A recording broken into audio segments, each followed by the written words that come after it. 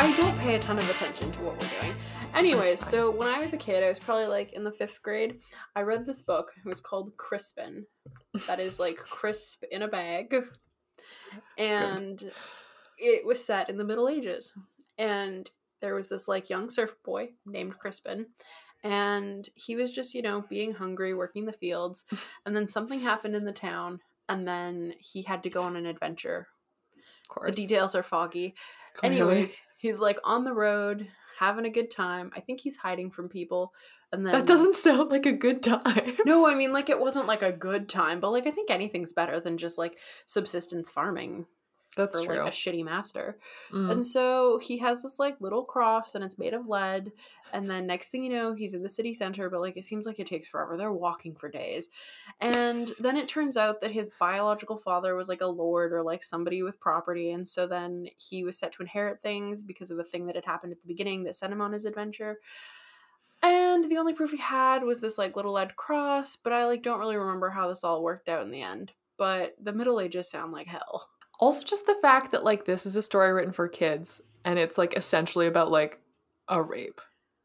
Pretty much. Right? Like, I assume, Yeah. if his dad's a lord and his mom is a serf, yeah, cool. I think they try and play it off like it wasn't rapey, but it's like, if you impregnate someone and then leave them to die in the field, don't really feel like that was super chill, regardless. And, like, yeah, and, like, the power dynamics. Yeah, like, consent within those sort of situations is tricky. But it's okay because the kid inherited stuff. I don't even think he does. I think it was part of a series and I only read the one because I was so confused. Wow, you're like me. Oh, never. You know what? It was probably one of the only series that I haven't finished. So yes, in this one instance, I did pull a Marika and only read the one. But everything else I finished, God damn it. Good for you. I can count on like one hand the number of books that I haven't read to completion. Which is probably a waste of my time. Both the counting and the reading of them. Anyways. Yes. So, yes, hunger. Hunger. The driving force in land and the Middle Ages. Things we're going to talk about today. Yes, on part 2 of our bread series on pantry staples. The podcast where we dish on your favorite foods. I'm Marika. And I'm Emily. And today, we're talking about bread from like kind of end of Roman Empire to like 18th, 19th century. Not sure. Indeterminate. To a point of time that is not like time is irrelevant anyways. Time is, it's fake. Whatever. Which is a bold thing for a history-based podcast to say. And yet, here we are. So... warning. Yeah. More so than usual today, everything is a mess. So let me start you off with a quote, if I may. Always. It is by Anthelme Brillat-Savarin, and it is, "Tell me what you eat, and I will tell you who you are." Mm-hmm. Which is basically should be the new tagline of this podcast. Yeah. But like in a more generalized, tell me what an entire population eat, and I will tell you who those people are. But also can't really sum it up like that either. So let's talk about China and also like Asia, but like mainly China, and how we didn't really get to them last time. we really heavily focused on that Egypt-Rome situation. Which, I mean, there was a lot to talk about there. There's a lot to talk about. We didn't even get to my favorite, like Mark Antony, Julius Caesar, Cleopatra question of who was better in bed, what was going on, how did those kids like turn out. Bad, not good. Dead, of course, but like beyond that, not good. Like I skimmed what I was gonna say. Anyways, so leavened bread. Again, we're talking leavened the entire time because this is the fermentation season. So we are doing that.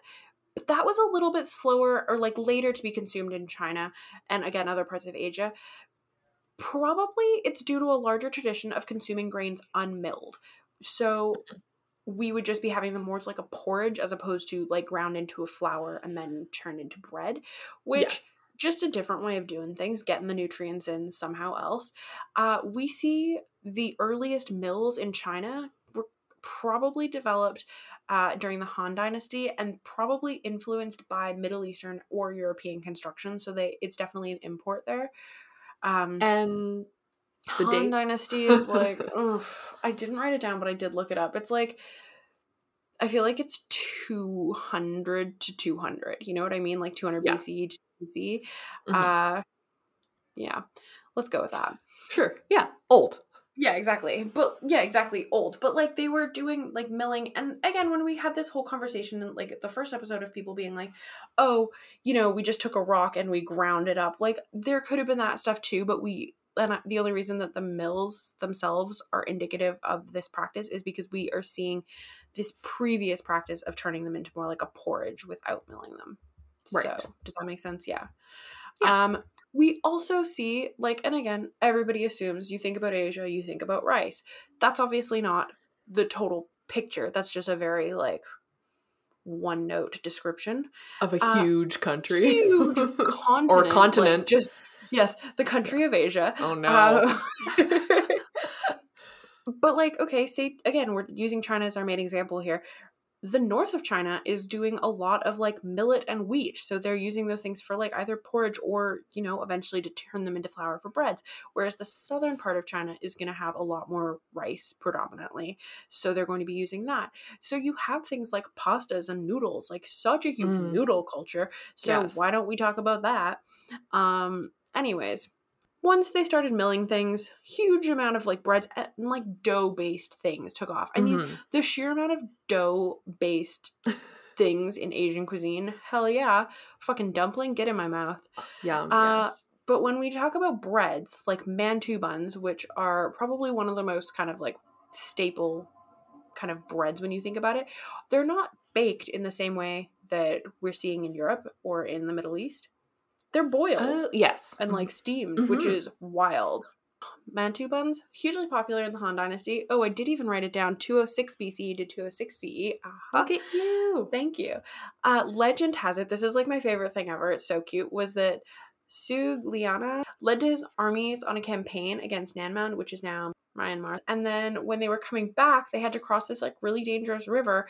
And the like people in the surrounding town were like, oh yeah, you can't cross that unless you sacrifice 50 men. And he's like, well, I'm not gonna like sacrifice my own men, and I'm not gonna go and like try and wage war and kill another 50 because like there's just been so much death already. So he was like, guys, kill a couple of the cows or like cattle of sorts and use their meat to fill like these buns made of dough, and then we'll shape them to look like heads and then throw them in the river. And then they got through, and that's why we have mantou buns, and aren't they cool? That's adorable. Seems like so much extra work. Like, why do you have to kill the cows? Why can't you just make a bun? I know, I thought that too. And the interesting thing too about like the history of mantou buns is they were originally not filled with anything. Like later iterations are filled. So I was, you know, kind of confused about that. But I mean, who's to say? Whatever. So we do obviously, exactly, your pound of flesh.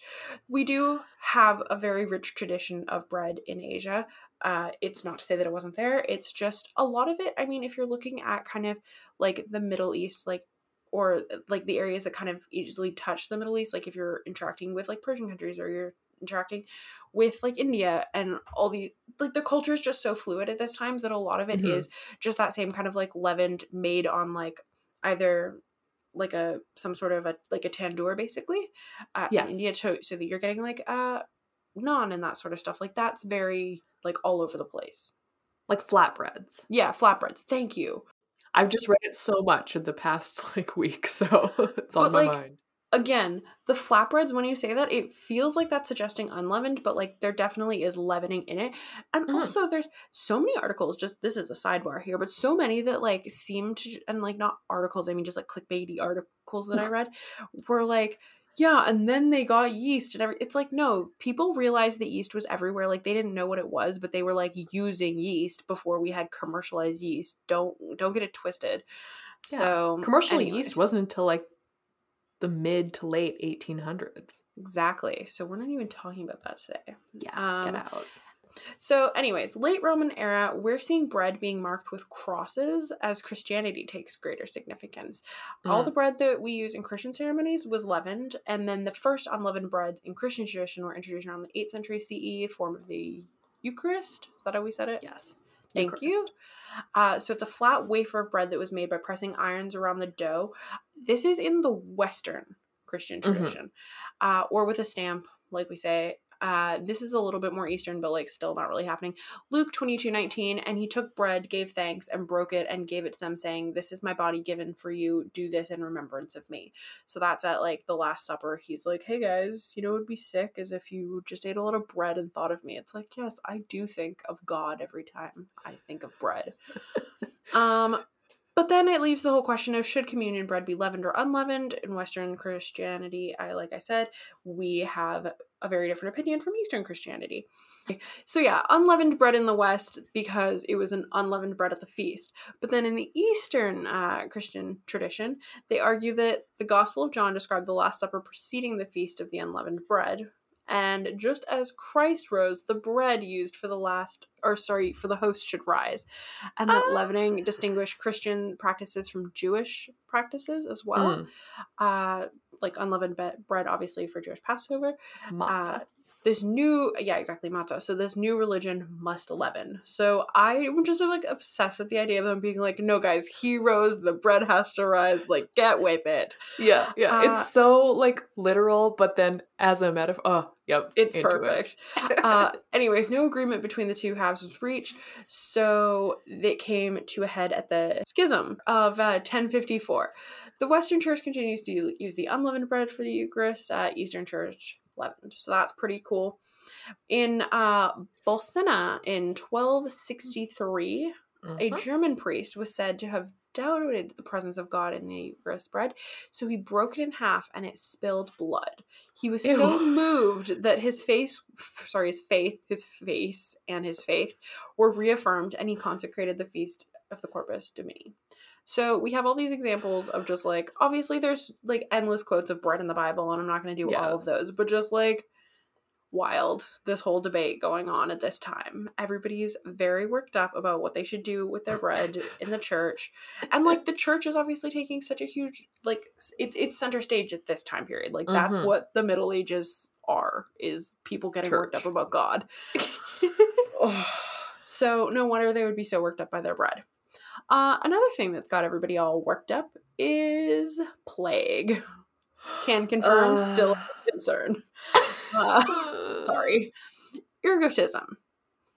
In the Annals of Xantines, reports that in the year 857, a great plague of swollen blisters consumed the people by a loathsome rot, so that their limbs were loosened and fell off before death. Ew. So the victims would suffer from hallucinations, insanity, vomiting, gangrene of the hands and feet due to constriction of the blood flow to the extremities. These afflicted felt as though they were being burned at the stakes as their fingers and toes split open and dropped off one by one. A late medieval chronicle wrote of an invisible fire that separated the flesh from the bones and consumed it. I am going to be sick. Gross. It was said that 40,000 people in northern Germany were killed by this disease in the year 994. In the 11th century, a group of lay people created an order to take care of people afflicted by this disease. They declared St. Anthony of Egypt to be the patron saint of the order, and the disease became known as St. Anthony's fire. So, why does this matter, though? Because this is something you get from eating bad bread. Like, if the wheat that you're using has gone moldy and gross, which, like, people...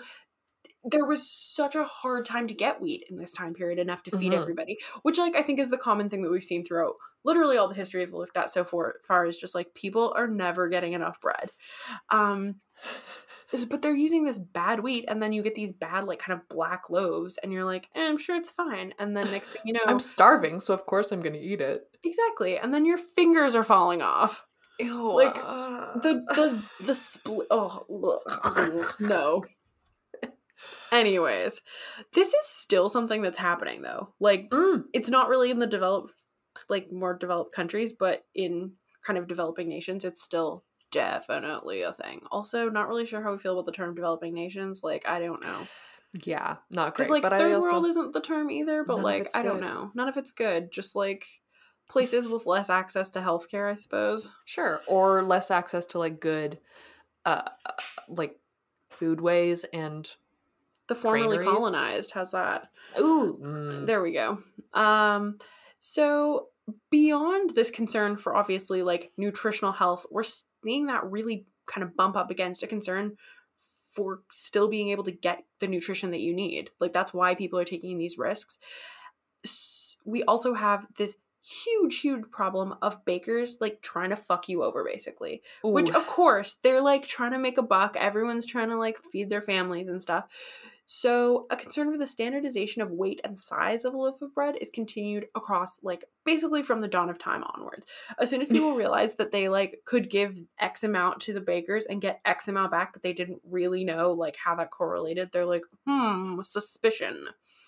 Yes. So we have the assize, I don't know. It means a judicial inquiry. That's what the word is. Cool. Of bread and ale that was finalized in 1266. It has its roots starting as early, like the actual process of like kind of the legal stuff behind it, as 794.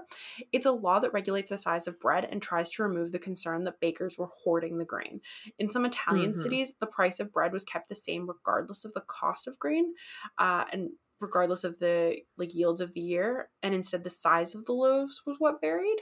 Does that make sense? So like you wouldn't have to pay like 1 year, you pay 5 like whatever shillings, 5 Yeah, sure.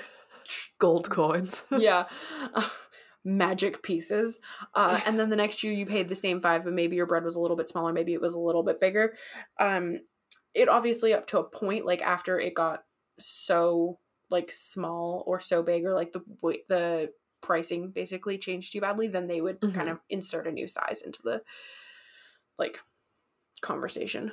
Yeah, that's happening everywhere because I like have that constantly in a later discussion. Yeah, even in the this 1800s. is just yeah, one example of like these laws being put into place where people are like, oh yeah, we got to figure this shit out. And like not obviously the same thing, but like pretty much the same thing. Pompeii, when again, sorry to go back there, they had a table in their markets that had like indents into it that were the size of a certain weight. So if you thought that somebody had cheated you on like how much grain you got, you could put it in the thing, see if it was like full to the top. If it wasn't, you go back to the guy and be like, motherfucker, look. And then potentially they got a hand cut off, hopefully. Anyways, these laws like outlined punishments for the bakers who shortchanged their patrons. And this is basically where we get the baker's dozen from, because they were like, fine, I'll just throw in another loaf. Calm down. You're going to be fine. So that was pretty cute. That is interesting. And we still have a baker's dozen today, which I really didn't realize was like, I didn't know what that meant until quite recently. I always thought it was just because like bakers are like stereotypically fat and like that they're eating all of their sweets. That's hilarious. Oh, I love that explanation. They're just like, a baker would want an extra one in there. Yes. Like, yeah, all right, Sure, we'll go with that. Sure. Anyways, these regulations focus mainly on white wheat bread that costs more and was traditionally consumed in urban centers and just like by the upper class. Like they're getting all worked up about the fancy bread, right? But there's also regulations for the denser kind of darker breads made with rye and millet. The Statute of Verona in 1327 ordered that millet and rye be mixed in fixed proportions of 1 menale of millet to 1 stario of rye. So everything very legislated. Again, the Middle Ages, you think of hunger, you don't think so much of legislation. But turns out, there you go. Another kind of concern that we're seeing about supply here is, like, there's no reserves. If you have a bad year, you have a bad year. I read this really interesting paper about, like, the cost of storage and just what we can tell from middle-aged, like, record keeping of their grain reserves. And when I say storage, I don't necessarily mean like, oh, it's there for like, 6 months, because that's kind of like the time that we're doing like our harvesting, our planting, blah, blah, blah, blah, blah, like milling it into it. I'm talking about like year after year, how much are you keeping into the next? And there isn't a ton of that, especially as you're looking into cooler climates. Like England is the example that they're using. You don't have these reserves of grain. And that's super scary, because this is a society where people are really, really like dependent on that caloric intake from that bread. Between 1208 and 1448, so that's quite a long period, under 2% of grain was ever carried over into the next year. Whoa. And like, again, these numbers are so like, how did we get them? They're very finicky. Like a lot of times they don't mention like 0 carried over. It's just like assumed that, one thing or another, and not every place has records. We don't have everything. But again, that's the stat that we have, and it's wild.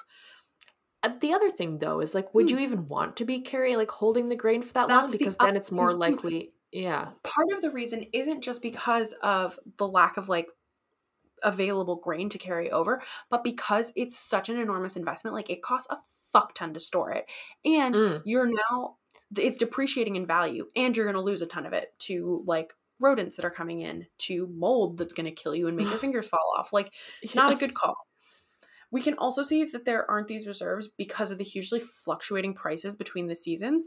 So, because there isn't a reserve to kind of buffer that price, it's like however much we got this year, we can charge what we want. You know what I mean? Right. Yeah, for sure. And then let's talk about what the ladies were doing. You know, Ooh. they spent the majority of their time obviously doing domestic chores. Like people in the Middle Ages, and like when I say people, I'm not talking about the upper class. I'm talking about your average, like run of the mill poor person, because everyone was always Crispin the poor. Surf. Crispin the Surf, what was he doing?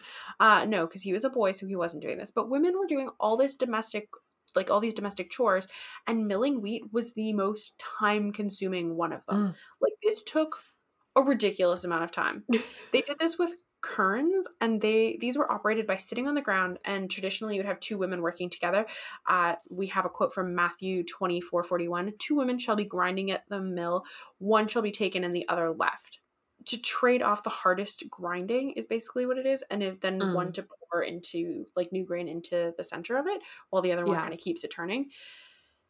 If traditional patterns of repetitive work hold true, there may have been a traditional kern grinding song to accompany the work, assuming that they had the Oh. breath to sing them. Like, that was a quote that I read by just like some snotty author, and I was like, that's fucking I great. love it. Communal mills were not really a thing at the beginning of the Middle Ages, but they became more and more prominent.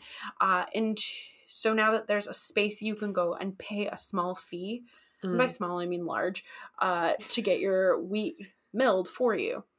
Originally, this was something that women did as part of their domestic labor, and now they have this extra free time, but it is costing them something. And eventually, it becomes like law that you have to take your wheat to be done at a mill. You can't do it in your home. They're actually having people going around and like searching for these in your house. Like you have to hide them, or they could be confiscated or destroyed. We still have obviously Why? some examples from because the people who owned the mill wanted to make a buck. Oh, and then the people who are like the government gets taxed from that? Probably. Yeah. It didn't super say that, but I have assuming, or just like the people who owned the mills were the people in government. Like if you're rich enough to Yes. make one, that's, Mhm, Now, there mhm, is a mhm. very fascinating study that someone did that analyzed the upper arm bones of women from Neolithic through Iron Age, and they found that the women of the period who spent much of their time grinding had bones that were 5 to 10% stronger than rowers from Cambridge Oh, University rowing team. oh my gosh.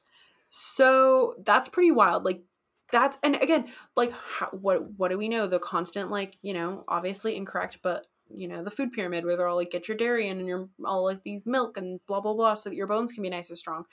Like these people weren't eating a necessarily super varied diet that made sure that they had bone strength. It was just the sheer like manual labor that was just Yeah. going on. And then what does it look like when you're actually consuming this bread in the Middle Ages?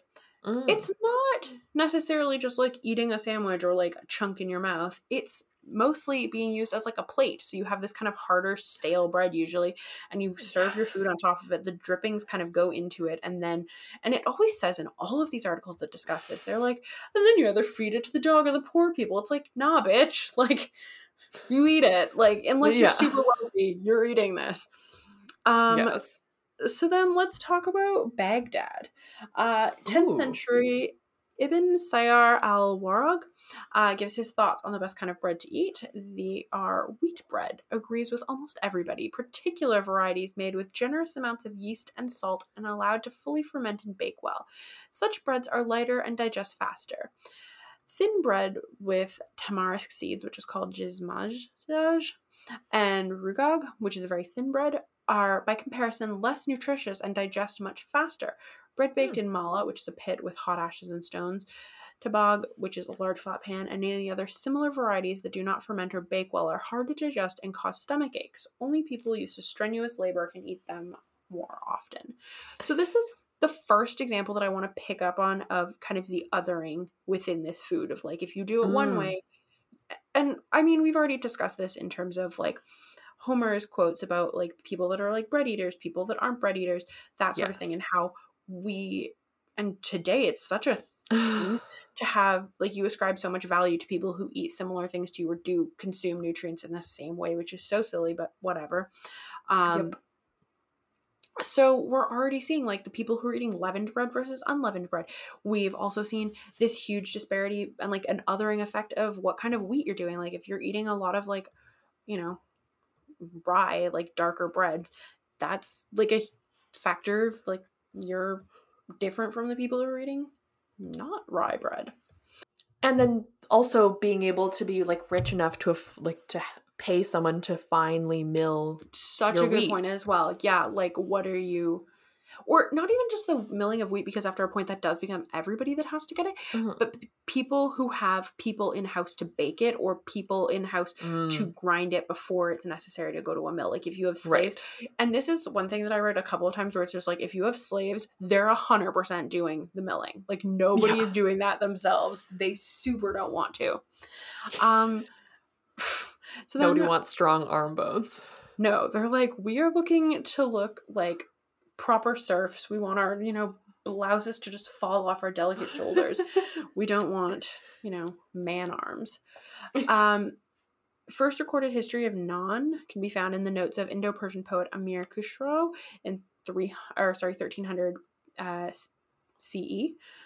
This bread is cooked in a tandoor and is probably related to earlier Persian breads that was cooked on hot stones. Like, again, this flatbread tradition carries on. Yeah. Then we get to the 15th and 16th century, which is, it's such an interesting kind of example of this period that I think, and when we think of Middle Ages, like I'm sure this is past the Middle Ages now, like people are doing things, but I don't typically think of people doing like traveling about or writing about things for fun. Like I think of, again, like hard labor and like terrible times, but it's just a wonderful example of, people actually having some joy.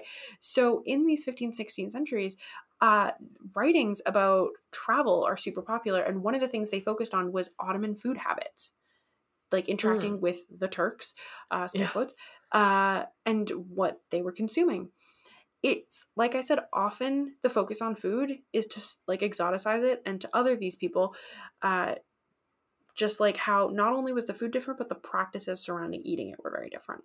I have this quote. Yes. The bread that the Turks ordinarily eat is black and terrible, badly baked, and this is because sometimes they make huge loaves and place inside cumin seeds, poppy seeds, and thousands of other things, so that on the outside it cooks and inside remains raw. They make another sort of bread that is very slim and long, which even though it is cooked a bit better, it's still terrible and burnt. Everything is made from flour that comes out rough from the mills. No one eats good bread unless they have it made at home. The Grand Turk eats the whitest bread it is possible to find, but it too is insipid. I ate it, and it seemed to me that I had chalk in my mouth. So in all things, they have less delicacy than us. That's Luigi Bassano in his writing Costumi e I modi particolari della vita dei Turci, which is 1545. Which, like, what a douchey comment to make. It's like, just like so snark. It's so snarky. And like, again, different strokes for different folks, whatever.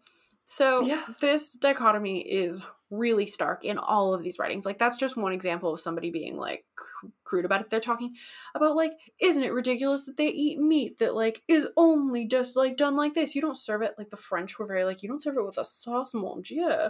Like that sort of thing. Always. Or like they would often talk about how like some of these people didn't drink any alcohol, and they're like, that's weird, they just drink water like animals. And then others were like, you see them, they drink way too much alcohol, it's insane, they're just drunks all the time.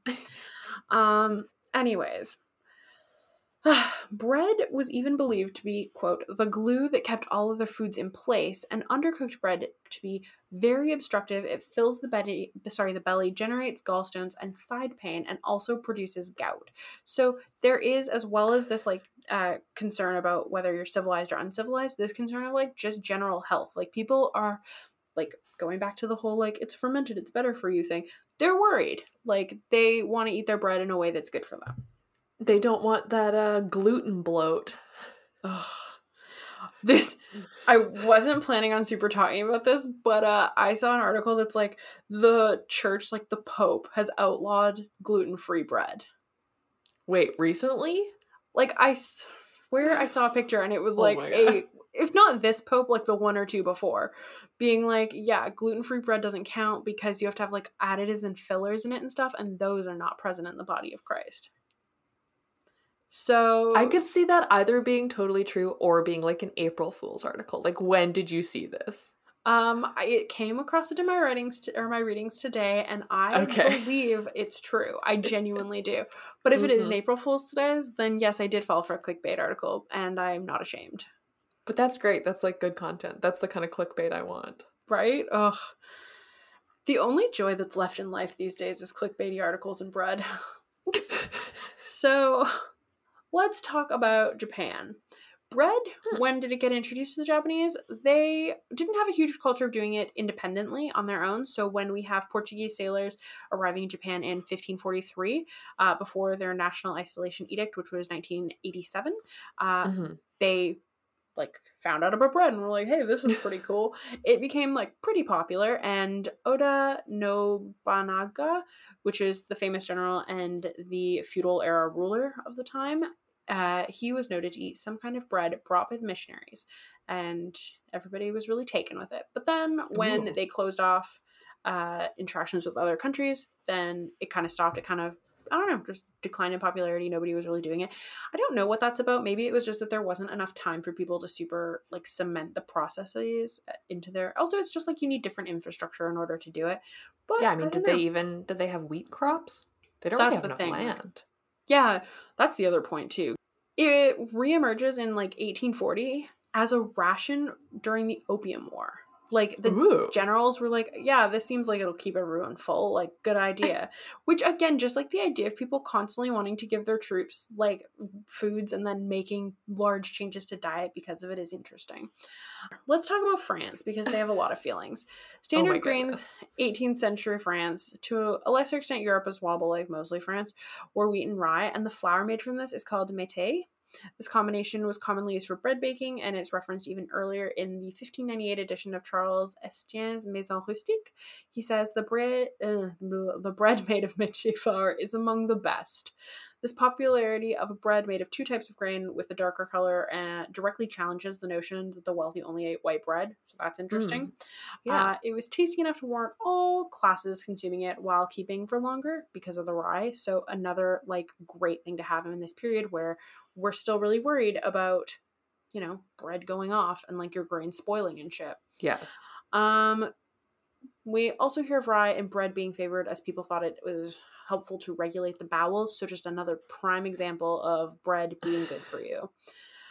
The standard grains that would comprise the bread that the average kind of like middle lower class person in France ate, how much of the like, you know, that kind of class of people's income did this grain cost? 58% in 1788. Oh Now, wow. 1789, how large of a percentage? 88%. Oh my God. Do you know what else happened in 1789? The storming of the Bastille. What? Yeah. Never would have guessed. People were literally so mad that they just took over a prison. No, obviously there was other stuff going on, but like, isn't it convenient? I'm like, what a coinky dink that people are getting so pissed when they don't have any food. Like, it keeps us complacent when we're not starving. Bread wasn't like the only thing that the French ate, of course, but it was enough that like these prices were really, really significant. And starvation is a very real concern here. By 1793, the Committee of Public Safety was elected, and this is kind of like a more Republican kind of party in the midst of like the terror and all this shit going down.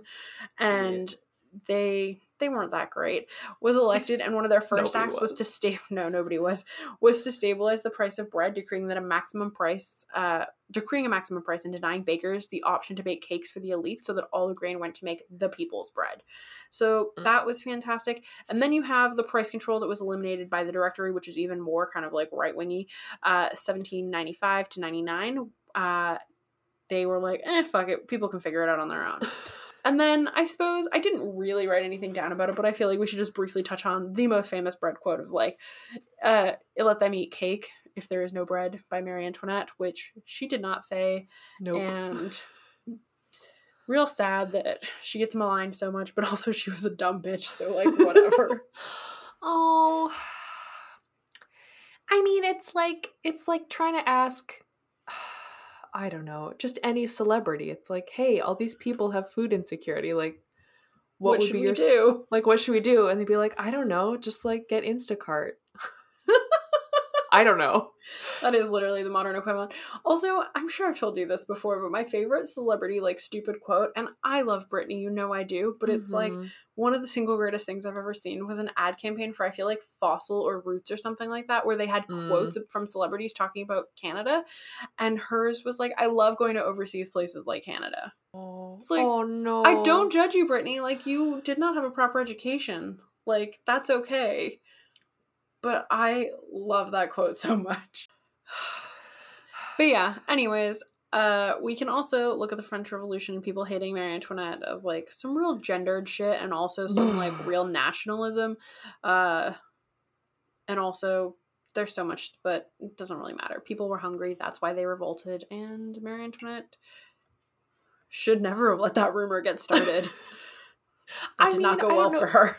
She didn't have a good enough PR team. That's the real issue.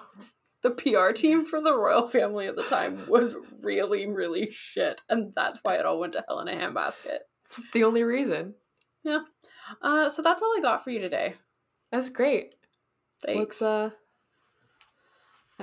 them eat brioche. I don't know. Isn't that the other one that they say? That's the other one that, like, it's potentially that. Ugh. Okay. I'm trying to think, like, there's a lot of themes that you were talking about that are going to be tied into here. Because it's a global theme. Because it's a global theme. Well, and also, like, speaking of othering, basically I'm just going to be talking about, like, colonialism. Because I'm going to talk about Africa, like, 5 seconds of South America, Mexico, and then, like, North America, specifically Indigenous people. Great. I love it. I love a good, like, scream rant to start the day. Great, yes. Okay, so let's start with Africa. And I think it's really interesting coming off of this idea of, like, everyone being, like, constantly fed bread as, like, their only subsistence food and just, like, the freakouts that are going on in, like, Rome and Europe and, like, everywhere about, like, this lack of bread and the lack of sustenance. Because whenever we kind of talk about, like, Africa and African foodways, there's a constant, like, Eurocentric, like, capitalist-minded discussion about, like, scarcity and surplus. Like,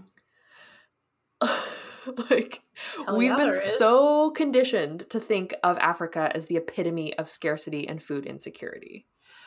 I remember going on, like, Encounters with Canada or whatever, like, that grade 10, like, class trip that you could go on, and you, like, went to Ottawa and you got to meet all these other people. Yes. And there was, like, different themes. Like, one was, like, science and technology, and I was the one that was, like, international relations, and I was like, this seems cool. And one of the, like, activities was going to eat at a different restaurant. There was, like, there's Greek food, there's, like, this, and there was Ethiopian food. And there isn't, like, not that I'm aware of, at least, like, a huge culture of Ethiopian food in Vancouver, and I'd, like, never had it before. So I was like, oh, I'd like this. And I didn't fucking get it, and I was so mad. But anyways, I feel like so many people made the joke to me being like, what is it? It's just an empty plate? And I was just like, oh my god, y'all are tripping, hey? That's rough. Ethiopian food is delicious. Yeah. I mean, it's great. It's not an empty plate, so it's pretty good. Like, it's like a giant platter with, like, injera, which is made from, like, teff, like that, like, super flat bread, which I'm not even talking about because it's, like, not really leavened, and I'm just... It's fine. I'm talking about themes. I'm talking about themes, not breads. But yeah, and you, like, get it, and you, like, you eat with the teff, like, with your hands. It's great. It's delicious. I clearly have not yet experienced the full range of food in the world, and that's exciting. Things to look forward to. Yes, exactly. So yes, anyone talking about, like, food in Africa, we're all, like, freaking out, and it's like it's a classic othering technique where savagery is equal to scarcity and vice versa. When really, perhaps what we should be thinking about is surplus is equal to gluttony and greed, aka eating, or owning more than we could possibly need just for the sake of owning and consuming stuff. Cough, cough. North America, Europe. Yeah. There's not like a ton written, especially like in English, about what people were harvesting throughout Africa, like before the 15th century and like colonialism in general. And anything that is written is like, you know, history is written by the people in power. So we only hear about crops that mattered to powerful nations. But going back to scarcity and surplus links us right into one of our favorite discussions, which is monocultures. Delightful. Because, like, the best way to create a surplus is by focusing on one sole high-yield crop. Like, for example, maize. Corn. Which people literally can't stop with the corn. Nobody can stop with the corn, and I don't even really want to talk about corn, but it was brought to the African coast by Europeans to help, scare quotes, solve the scarcity problem. When was this brought originally? Like, when they were doing, like, all of their shitty, like, colonial enslavement. Like the first kind of, yeah. Yeah, and it's like, they're like, oh no, like, you must be starving because all you're eating is, like you're just, like, eating millet or yams, which also yams are a colonial transport, which nobody really talks about, but... Really? Yes. Well, that's very interesting. So maize was brought there, although apparently, like, I read this one article, and obviously, like, pearl millet was, I don't know if that's obvious, but millet is very commonly, like, written about as, like, a staple African crop, because it is indigenous, to the best of my knowledge. I feel like it is. I feel like it definitely is. A lot of places. Like, you got it everywhere.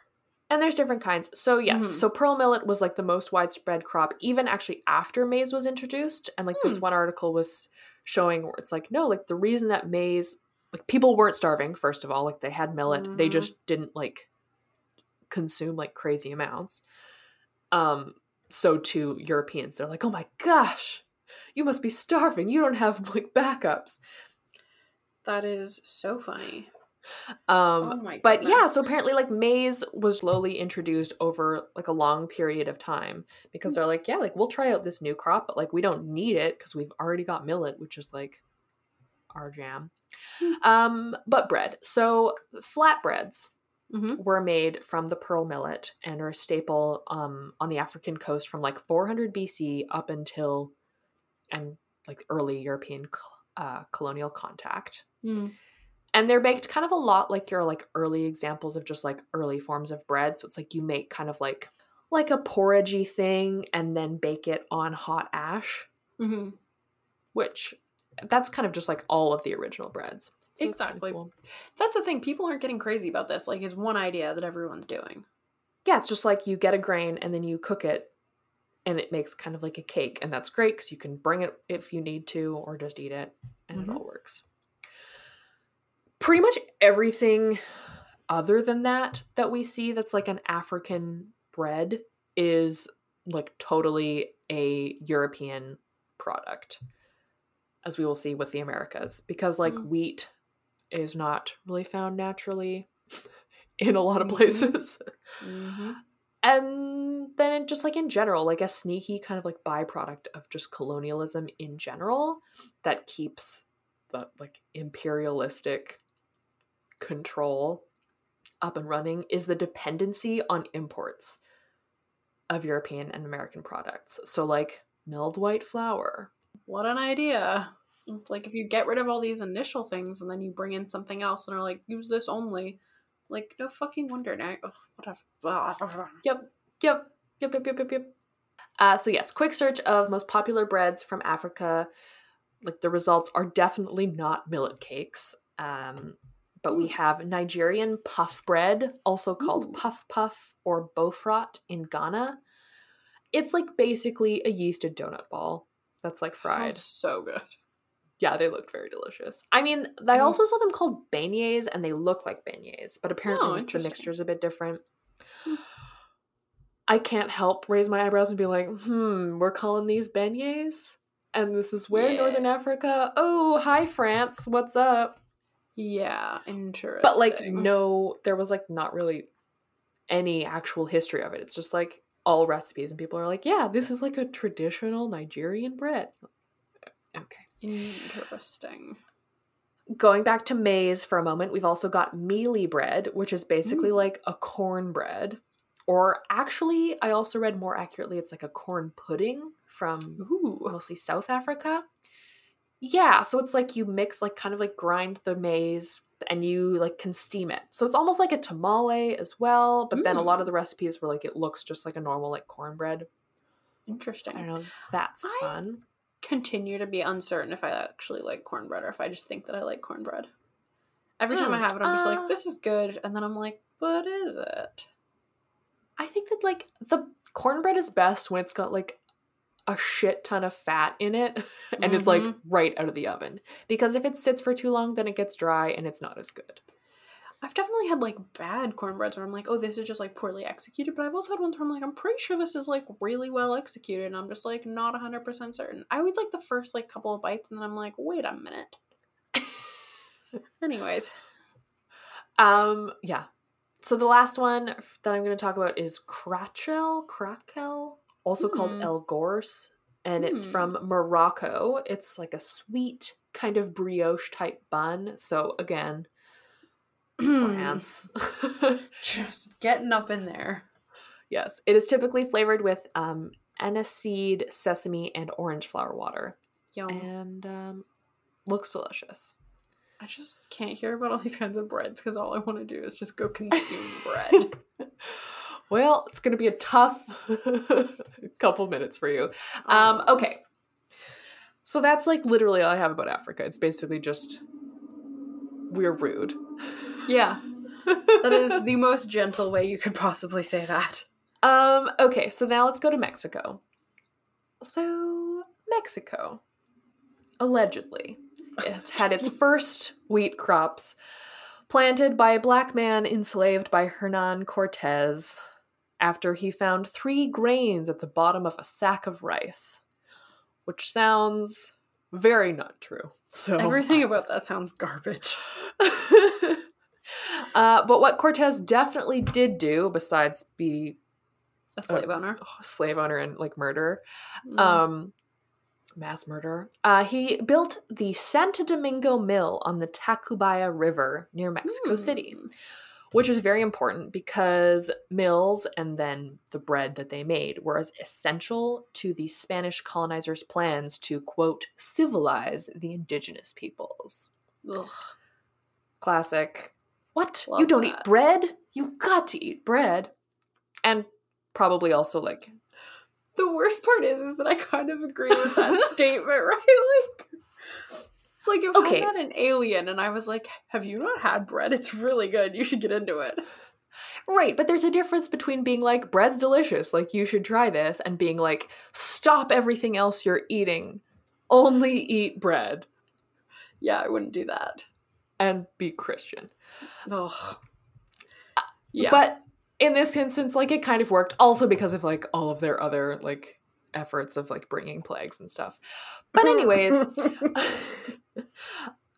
bread very quickly became a central part of the urban Mexican diet. By the 1700s, we are seeing privately owned panaderias, so bakeries, which are making up all of the bread in Mexico City.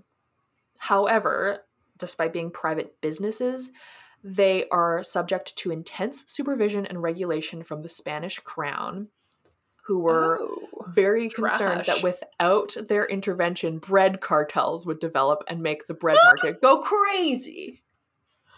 They should have had their eyes on the avocados instead. Well, here's the thing.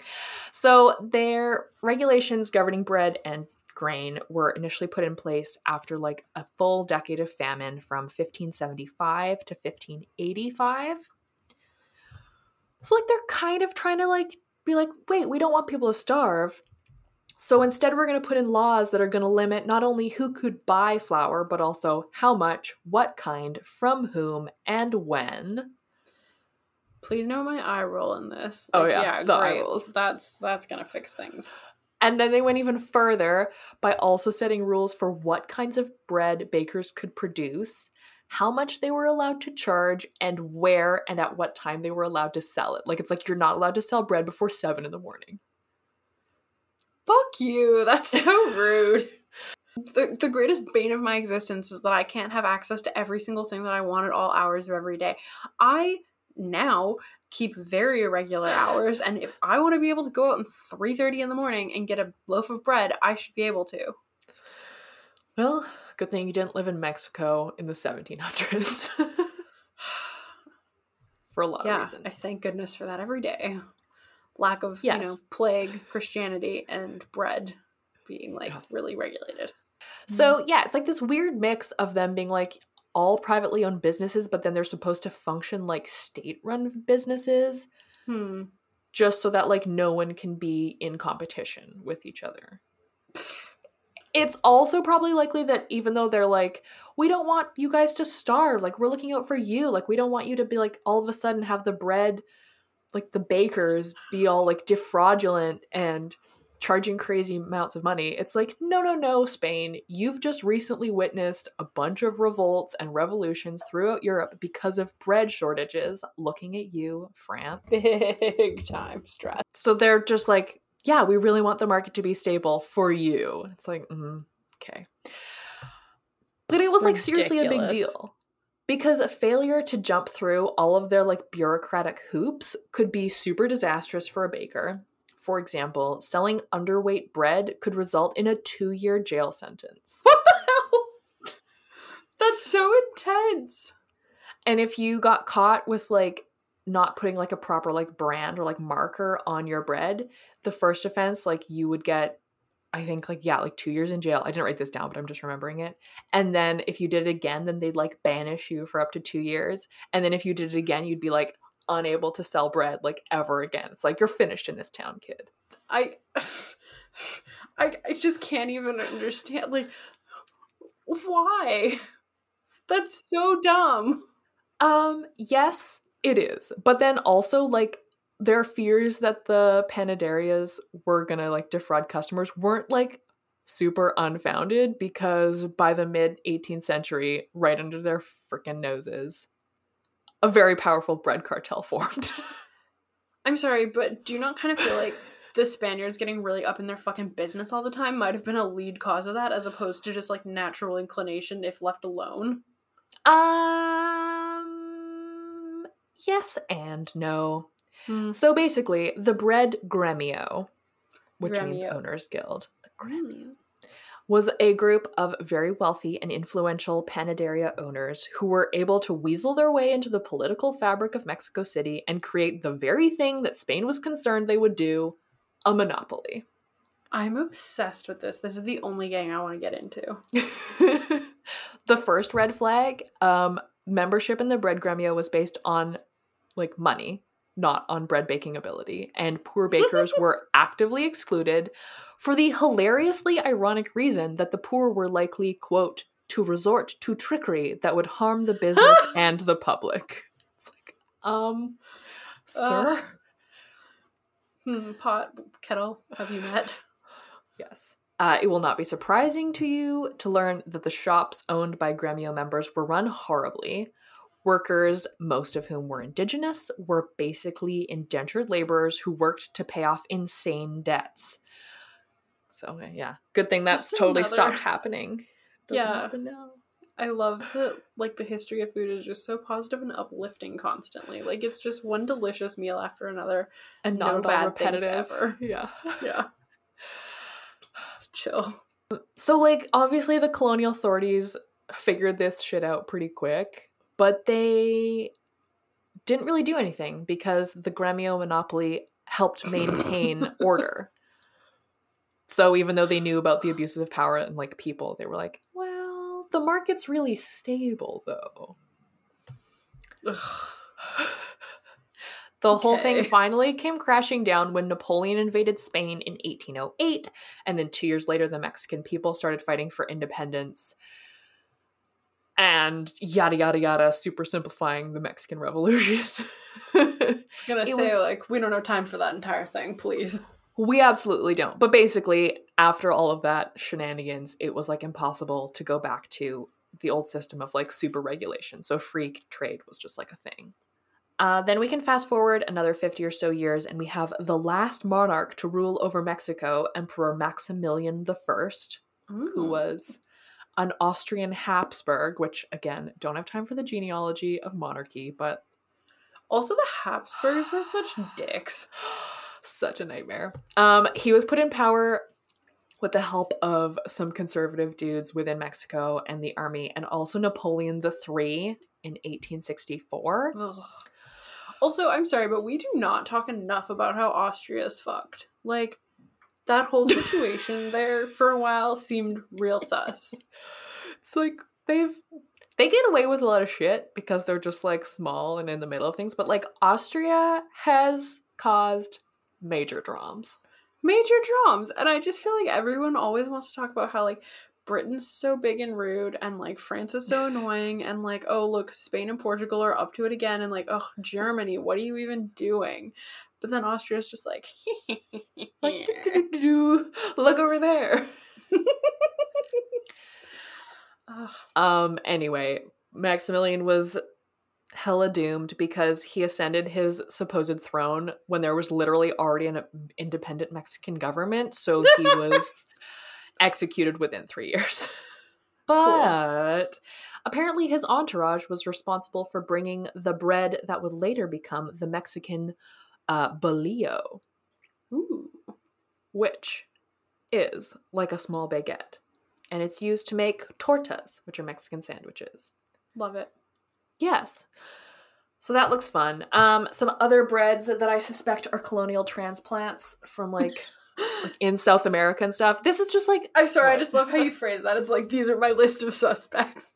They're my list of suspects because it's like, I just Googled and I was like, what are some breads from South America? And then all of these things came up. And I'm like, this seems like very suspicious and like extremely European, but nowhere in English. But even like in Spanish, like I can decode some Spanish stuff. Mm-hmm. But it's like no one was like, the French are to blame, or like, goddamn Germans bringing this bread. Interesting. Anyway, they seem fun. So the first is pan de agua, which literally translates to water bread. And this is in like Puerto Rico and the Dominican Republic and possibly also the Philippines, although that seems different as well. It is a But I guess crusty... it makes sense if it's the Spanish bringing it in. Yeah. So it's like a crusty white bread, kind of like a baguette, but it is baked. So it's just like normal, like yeast, flour, water, like super basic bread dough. But what's different about it is it's baked by putting it in like a cold oven over a pan of boiling water. And then as the oven like heats up to get to temperature, the bread like continues to rise and then bakes. So it gets like a super thin, crispy crust. Interesting. Yeah. Huh. I love that because All right. I am constantly forgetting to preheat my oven and just being like, it'll be fine. Oof. Yeah. It's not usually. No.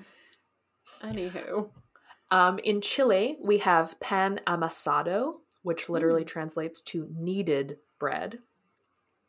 And it is a small, round, and like kind of flat, like little, like loaf. I read like lots of references were calling them like American biscuits, like a biscuit and gravy type style. But to me, they look like those like fluffy Greek pitas.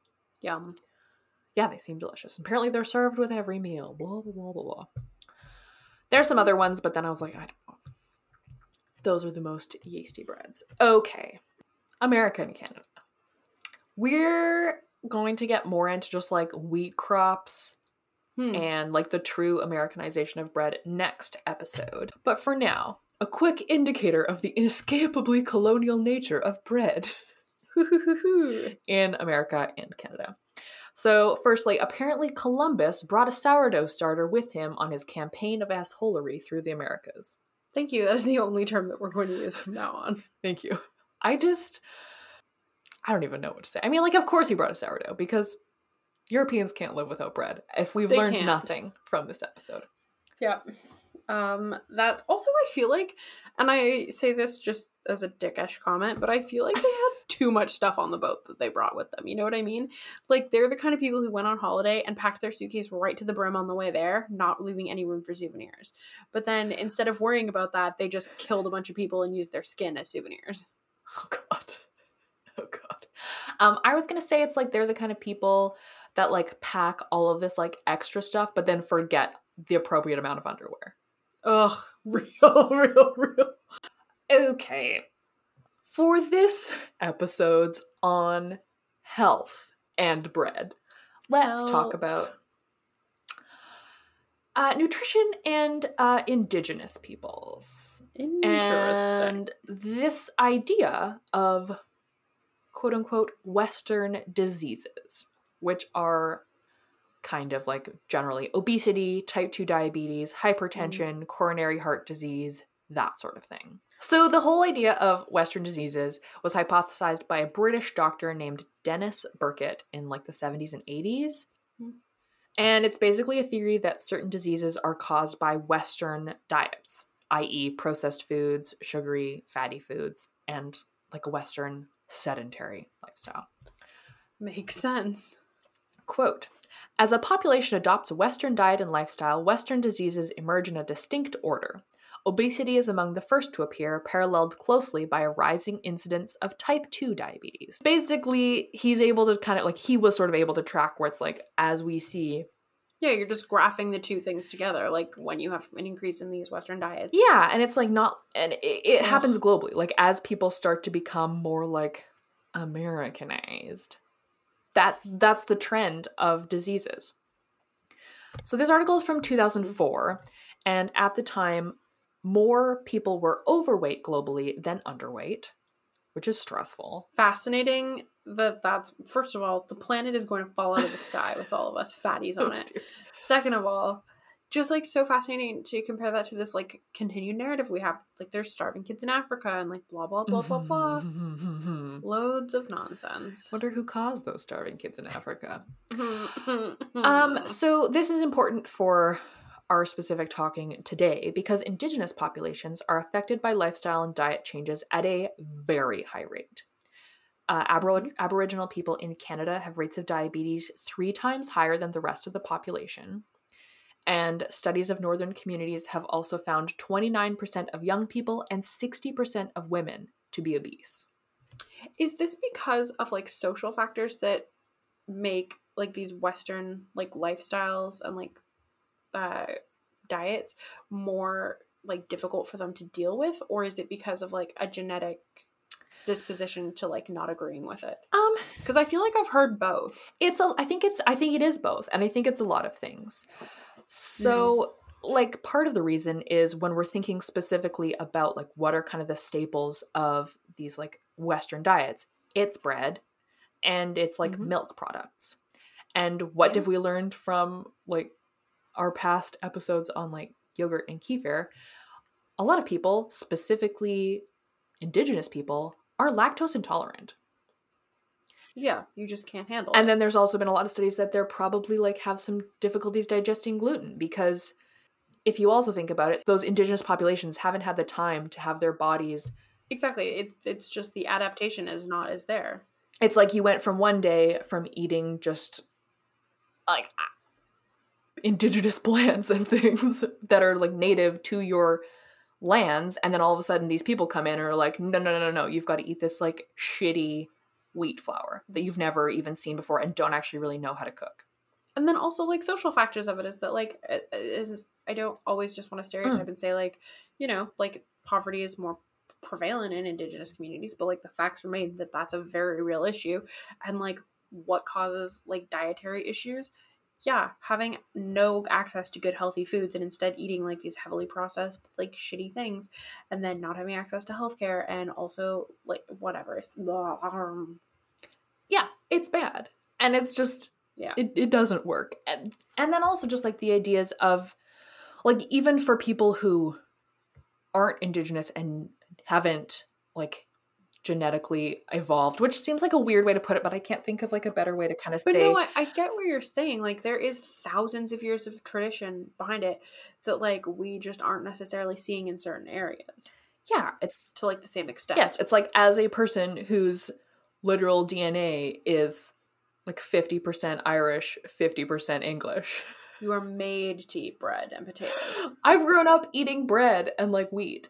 But the thing is, even as like white people, like modern diets aren't like good. Even if you've grown up eating wheat, it's not great for you. Like, we love bread. No. This is a pro bread podcast, but like, It's a very pro-bread podcast. it's not, you can't just eat bread.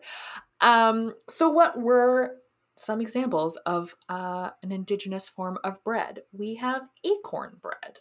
Oh, interesting. Yeah, so traditionally, indigenous peoples, this is just like from Southern California is where I found this. So it's like the Chumash peoples. They got their carbohydrates from acorn meal, which was a little bit tricky because acorns have levels of tannins that are so high that they're like toxic unless you leach them out properly. Yeah, but kind of like the way that indigenous people in Mexico had figured out how to get corn to not like kill them. The Southern Californian indigenous peoples got acorn meal to be edible by drying them out for a year, removing the outer shell, removing a thinner inner shell, pounding it into flour, sifting it, using woven baskets, and then like rinsing with water, and basically cooking like an oatmeal or like a little grits. Interesting. Yeah, it's very cool. I found a recipe for acorn muffins from Edible LA, which was linked to this article, which sound fun. That sounds really good. Apparently you can just like buy acorn flour on the internet. I bet you it tastes really good, actually. I bet it does too, like kind of like nutty and nice. I don't know. So maybe we'll make all the squirrels are like obsessed with them, so like must have something to it. Yes. So that's what indigenous people in America were more used to eating in terms of like a bread type product. That's the carbohydrates you're used to. Yeah. And then what happened when, again, aforementioned Columbus came in with his assholery and then his forebears? We got fry bread, which is very controversial, considered by some, traditional staple of native food culture. So it's criticized for being unhealthy because it's like a disc of flour shortening and sometimes like a yeast or leavening of some kind that's like then fried in oil. Sounds so good. Yeah, it does. But then anyone pointing out it's like, like this isn't like very healthy, blah, blah, blah, it gets so much angry backlash. We have a quote from Sherman Alexie, who was a writer, a Spokane writer, quoted in another article that I read, and a so-called fry bread expert who has said that, quote, fry bread is the story of our survival. Supposed origins are from the mid-1860s, when starving Diné people confined by the American government in New Mexico at a place they called Hueldi, which means place of suffering. Apparently, the Diné women fried their rations of flour in lard to create a food with enough calories to help them survive this like really rough period of God, this confinement. is making me feel so emotional. Yeah, actually. it's not great. However, and then just to get shit on for this bread that like kept your people alive. Oh, well, here's horrifying. the thing: there are no actual records or testimonies of Diné people whose ancestors survived or lived during that time. So it's like, it's kind of a classic, like we've come up with this story to explain kind of like why we eat fry bread. And like you want to come up with it as like a story of like resilience that's a bit more like easily digestible. Because the truth is like frankly rougher. So after being forced to walk 400 miles away from their ancestral lands, the native peoples on the reservation were given meager rations of salt, cornmeal, muffin, coffee beans, and wheat flour. The Diné people would have probably done their best, having never cooked with, like, frankly, any of those things, really. So they were made very sick from either eating half-cooked, often spoiled flour, and then also from malnutrition because, again, like, it's bad flour and they don't really know what to do with it, and they're far away from home and not able to eat their typical diet. Oof. But somewhere in the middle of all of this, we do get to a point where fry bread is being made. The first photographic evidence is from a picture in 1940 of a Diné woman with a basket of fry bread. So it must have been going on, like, probably Mhm. earlier, but not like, as always, like, the written records are weird, and it's always kind of an instance of, like, some people are kind of making something that's similar, and then Mhm. it's most likely that the fry bread came about in conjunction with the Americanized trading post diet of the late 1870s and early 1900s, a time after treaties had been signed and the native peoples had, like, slightly more freedom, but mostly in terms of being able to buy, like, sugar and fats and canned food, which goes back to our earlier discussion of bad diets.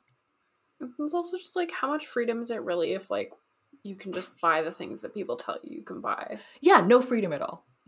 But at least, I It's guess... just so sad. Yeah. Okay, so I've, again, a little bit of a long quote. So, while some natives eat fry bread as a way of signifying cultural identity, others connect fry bread to the inadequate foods given to tribes by the US government and believe it a symbol of colonization. Indeed, none of the ingredients of fry bread are indigenous to this hemisphere. Isn't that such a good, like, just extrapolate that quote about fry bread into literally everything? Like, I feel like so that conversation of like some people being kind of okay with like, okay, like, yeah, like this is what we're doing and we're just gonna roll with it and we're gonna take it and like make it our own, and others are like, are you fucking kidding me? Look at the shit that we've had to go through. And like both of them are right. I know, and that's the thing. Like, reading through it, it's like, I guess there's something to be said for kind of like taking the food back. Mm-hmm. But then also, like, yeah, I mean, it's a fried food. Like, you shouldn't really be eating that with every meal. But then again, like, is that just my, like, Eurocentric, like, views of health?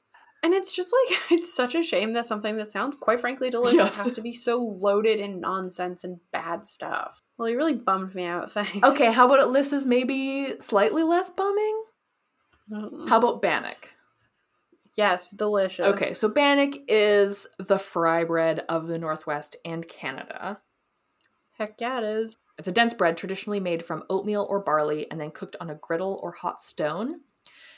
It was, like, it's been around in Ireland and Scotland for centuries. The name comes from the Gaelic banach, which means morsel, which is kind of cute. And it was obviously, like, transported to Canada by colonists. The bread or the name? The bread. Oh, interesting. Yeah, so it's kind of like, given our understanding of just, like, everything that we've been talking so far and the way that people have made bread by just, like, kind of putting together a mush and, like, cooking it on a stone, it's like, it seems simplistic to just say that Indigenous Canadians copied whatever they saw, like, Scottish colonists doing. But, like, they didn't not do that as well. So it's like, it's also very much like a food of necessity. So just like the fry bread, we've got your forcible removal from your land, ecological devastation caused by mass farming, and, like, planting of invasive species like wheat by the Europeans, which meant that the reliance on the carb and fat-rich bannock was, like, pretty much essential. And again, it's something that you can pack. It's hard, it's dense, you can, like, carry it around. But I guess, unlike with fry bread, it seems like there's a lot more, like, less controversy with bannock. Yeah, there's a lot more buy-in, I would say. Yeah, and I think maybe because it's not always necessarily fried, like, it can be kind of like... So the name doesn't, help the fry bread situation. It's a bit tricky. It's also delicious. So good. There's a restaurant in Vancouver called Salmon and Bannock, which is the only completely Indigenous owned and operated restaurant in BC. I've been there. The bannock was great. No small fucking feat, hey? Oof. I know. They're still up and running even with COVID. You can get takeout. Oh, that's good. Yeah, would recommend. Aw, how cute. Kind of talking about before, but it's like all of this kind of talk, just with everything in this circumstance, it's like this idea, like we're always talking about with, like, authentic foods, but also, like, traditional food. Like, what makes a food traditional? Is it, like, connected to your ancient past, or just something you ate as a child? Is it something associated with rituals or holidays? And bread really ticks all the boxes, doesn't it? Like, just in general, like, all the things. It's such a part of religion. It's such a part of, like, traditional, like, food gatherings. No wonder everyone's got, like, their own little piece of it. Yeah, and it goes into, like, it's part of the everyday and then also part of, like, sacred. The special. Yeah. Yeah. Sorry to bum you out. Sorry, I am feeling really sad after all of this. Yeah, I mean... It's not great. No, not great at all. And then just, like, it's so silly, but like, okay, my experience eating bannock was like the first time I had it was up north when my dad was working up there. Mm-hmm. And like, it was very much like clearly something like, oh, like this is from like an indigenous person to me. And it was always one of those things, like I don't have a ton of like links to indigenous culture myself, but like it was always like kind of special, like, oh yeah, like, you know, you've had bannock, like it's part of that. And then to just hear like, oh, it's actually just like a sign of like really shitty colonialism, and like, isn't that sad? Kind of like, oh, that doesn't ruin it, of course, but like makes it, you know, there's another layer. This is the problem with living in a country that is founded on colonialism. Like literally everything can be viewed that way, right? Like, and I think it's good just how you take it. Like, it's nice that, yeah, especially bannock and like fry bread, again, it's tough. That's an American one. I only read like a couple articles. Take the stuff back. Like, why not? So interesting too, like the idea of I don't know, I feel like and this is kind of totally off topic, but just like, you know, all the memes of like the world is healing, like dolphins have returned back to like Venice or whatever, and like people are the plague that have come out of the past like year and a bit now, and how you have those and it completely disregards like indigenous contributions, and like how humans are the plague, like the capitalist bullshit society that we live in is the plague. Yep. And all of that. But then it's just like so fascinating that you have these people that really were really like inobtrusive in a way, and like doing things in, I want to say like healthy in quotes, like means not just like in terms of their diet, but just in terms of lifestyle. And then they're associated with just like donuts as a food. Yeah. It's, I don't even know what to, because you can also go like, you don't want to be that kind of like essentialist, like natives are like in tune with the universe and so much more spiritual than us. And like, wouldn't it be great? The thing too. It's just like fucking layers and shit, y'all. Nuance. It turns out everything is hard. It's garbage. Yeah. So, yes, sorry for, I hope we didn't ruin bread. I didn't ruin bread for everyone. I was gonna say we, like what the fuck, man? Mine was uplifting as hell. No, it wasn't. But anyways, is that it for today? Should we? That's probably all. That note? Great. Yeah. Cool. Well, next week we're gonna talk about more depressing shit. But it's gonna be easier because then we can just like openly like mock white people. So. As opposed to what we've been doing this whole other time, where we've been super pro. I don't know, just like sadder about it. Yeah, true. Anywho, thanks for listening. Bye. Yes. Thank you for listening, everyone. Follow us at Pantry Staples Pod on Instagram. Yep, that's how it works. Yes, obviously you know where to find us, but we're on Spotify and Apple Podcasts because that's where you're listening. Tell your friends. Yeah. Tell your foes. Leave us a nice comment. Yeah, rate, review, subscribe, bitches. Please. See you in a bit. Bye. Bye.